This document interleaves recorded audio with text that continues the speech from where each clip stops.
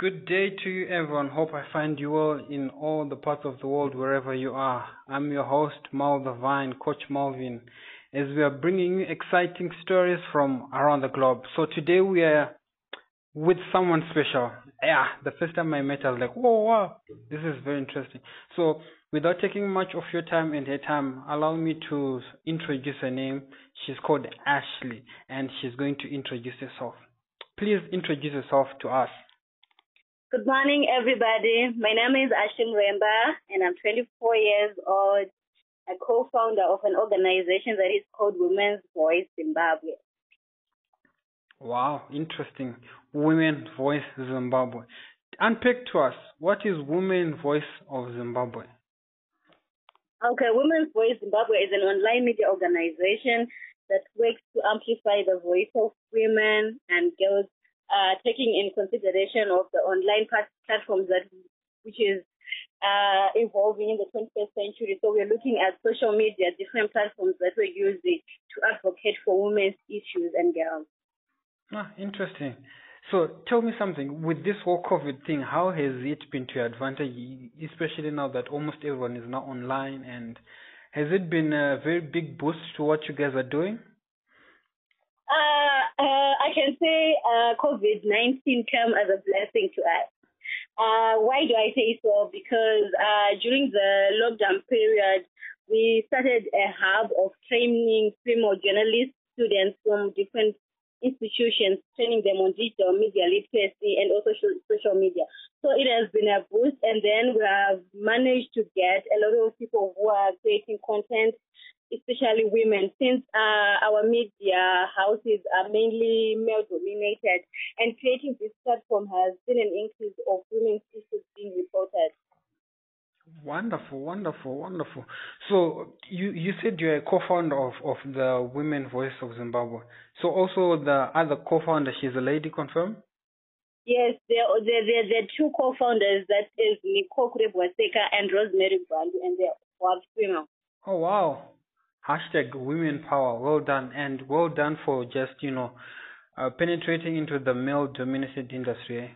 Well done to you guys. Thank you. So tell us more about the different work that you're doing in the different parts of Zimbabwe, through women. Okay, we have currently we have two projects which we're working with women, and then the first one is training women in rural areas on digital media literacy and social media.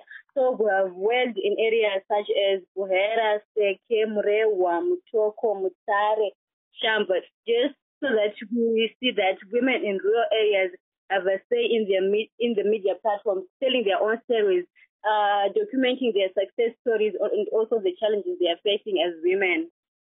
And then the other project that we're working with is empowering students and those who don't have, who have graduated but don't have employment. We have started a mentorship program, training them on soft skills in the media sector. Yeah, those are the two projects that we're working on currently. Wow, that's very amazing. That's very amazing. And another question, how then are you guys finding it or making it, especially when you guys travel to places like Buhera, Murewa and all that, since there's no internet, network challenges, how are you guys making it and amplifying the voices of women? So in those marginalized communities and rural areas we visit, we have noticed that we have network challenges, but we have resort to use to communicate and gathering stories through WhatsApp, and then they would send the content to us, and then we would verify the content and also share around. So network problems have been a challenge, but we have been working to also work around WhatsApp groups, and also they are screeners in those areas that send in content in as much as there are network problems sometimes, but we are working towards that. And we have seen that most women now have phones that can go on WhatsApp, so that's an improvement in the media space. Oh wow, that's very interesting. That's very interesting. So should I also call this like citizen journalism. Is there such a thing like that? Yes, yes, sure, yes. Okay, that's interesting. That's very interesting. Gathering content and helping them. Um, so my other question is, how can women, just generally women from be it the marginalized community and all the other communities, how can they amplify their presence or their digital footprint and be heard? Okay, I think women should take advantage of the media space because we can see that women do a lot of projects. Some are into business, some are into mining, some are into entrepreneurship, some are into farming. These are different sectors they're doing. And for you to market your stuff and get clients, I think you need to make use of the media and shout out to everybody, whoever is in Gokwe, whoever is in Harare, whoever is in Bulawayo, is able to see what you're doing and then they can support your work. This is quite interesting.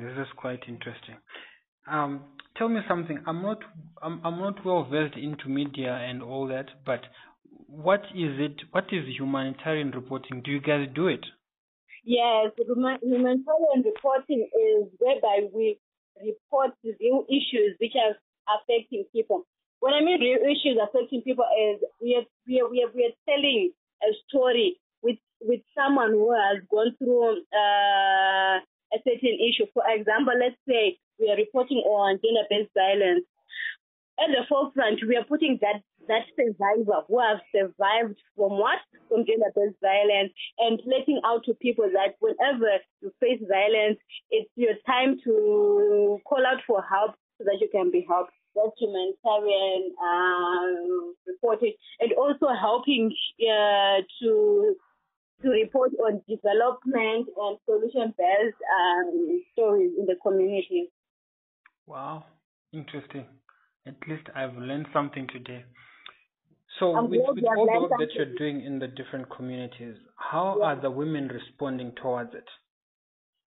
I can say at first it was very difficult for women to come out because, patriarchal and also social values expectations. Like most of them, they would say that we have other things to do, like the time you are taking to trainers would have been in the garden doing some stuff or at home doing some chores.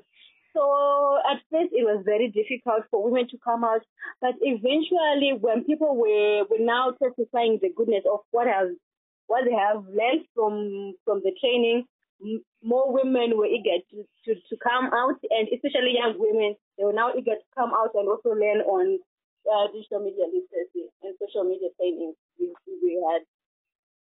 Wow, digital footprint and social media presence. That's very interesting. So, how can also men support this initiative? Men can also support this initiative by encouraging the female counterparts to engage in this thing, and also to teach them on this digital media literacy. And men can also come out together with not every man knows about these complicated social media platforms. But if they together and playing as husband and wife or as brother and sister, it is for the betterment of everybody, that everybody is on the same page and they understand, and then there is no gap that women are being left out in the media. Amazing, interesting. You men, you have heard it. Men, let us support our women in helping them spread this gospel through the digital platforms.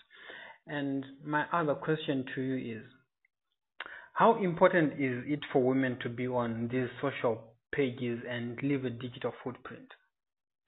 I think it is important for women to be on these digital media platforms so that they tell their own stories, not someone telling their own story from maybe a male perspective or from an urban view of but them telling their own story gives them power that they're not left out, and then their stories are not underreported. They report it themselves, and it is an added advantage for them.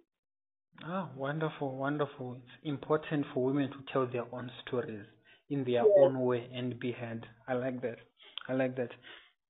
So, do we have any last words that you would like to share to all the women that are listening to this podcast about digital presence, digital footprint? My last words to every woman who is listening to me is maximize on social media to your own development. There are a lot of opportunities that you can get from social media, from different platforms online. You can market your work. You can get investors. You can get to learn from other people how they're doing certain things in their own areas, and then you can also merge and come up and be a one community when you're on social media. Thank you. One community. Before you go, Miss Ashley, I would like to also ask you a question on how can students also who are still in university, not going to university right now, be part of the initiative where they learn life skills, digital skills. Okay, I think students who want to learn can learn here because right now we have Media Hub. We are in partnership with University of Zimbabwe, but those who are not part of university students, we have a separate mentorship hub that you can learn soft skills which you cannot get at tertiary level where it's only theoretical based. But this training will equip you with different ideas of how you can learn on innovation and new technologies. Thank you so much. Thank you so much. Thank you so much, Miss Ashley, for being a part of us today and just telling us and giving us information about digital footprint, why women should be on social pages and, tell their own stories so that they could be heard. Thank you. It was so much. It was so much a pleasure of you having me to speak to other women, to everybody who was listening to me, so that they can join on the media space, especially taking advantage of the online movement. Thank you so much, and thank you so much for being a pace setter in opening in having your work that you're doing and opening a platform for these women around us. Okay, thank you so much. There you have it. There you have it, ladies and gentlemen. Ms. Ashley, thank you so much for listening and being a part of this podcast. See you next time.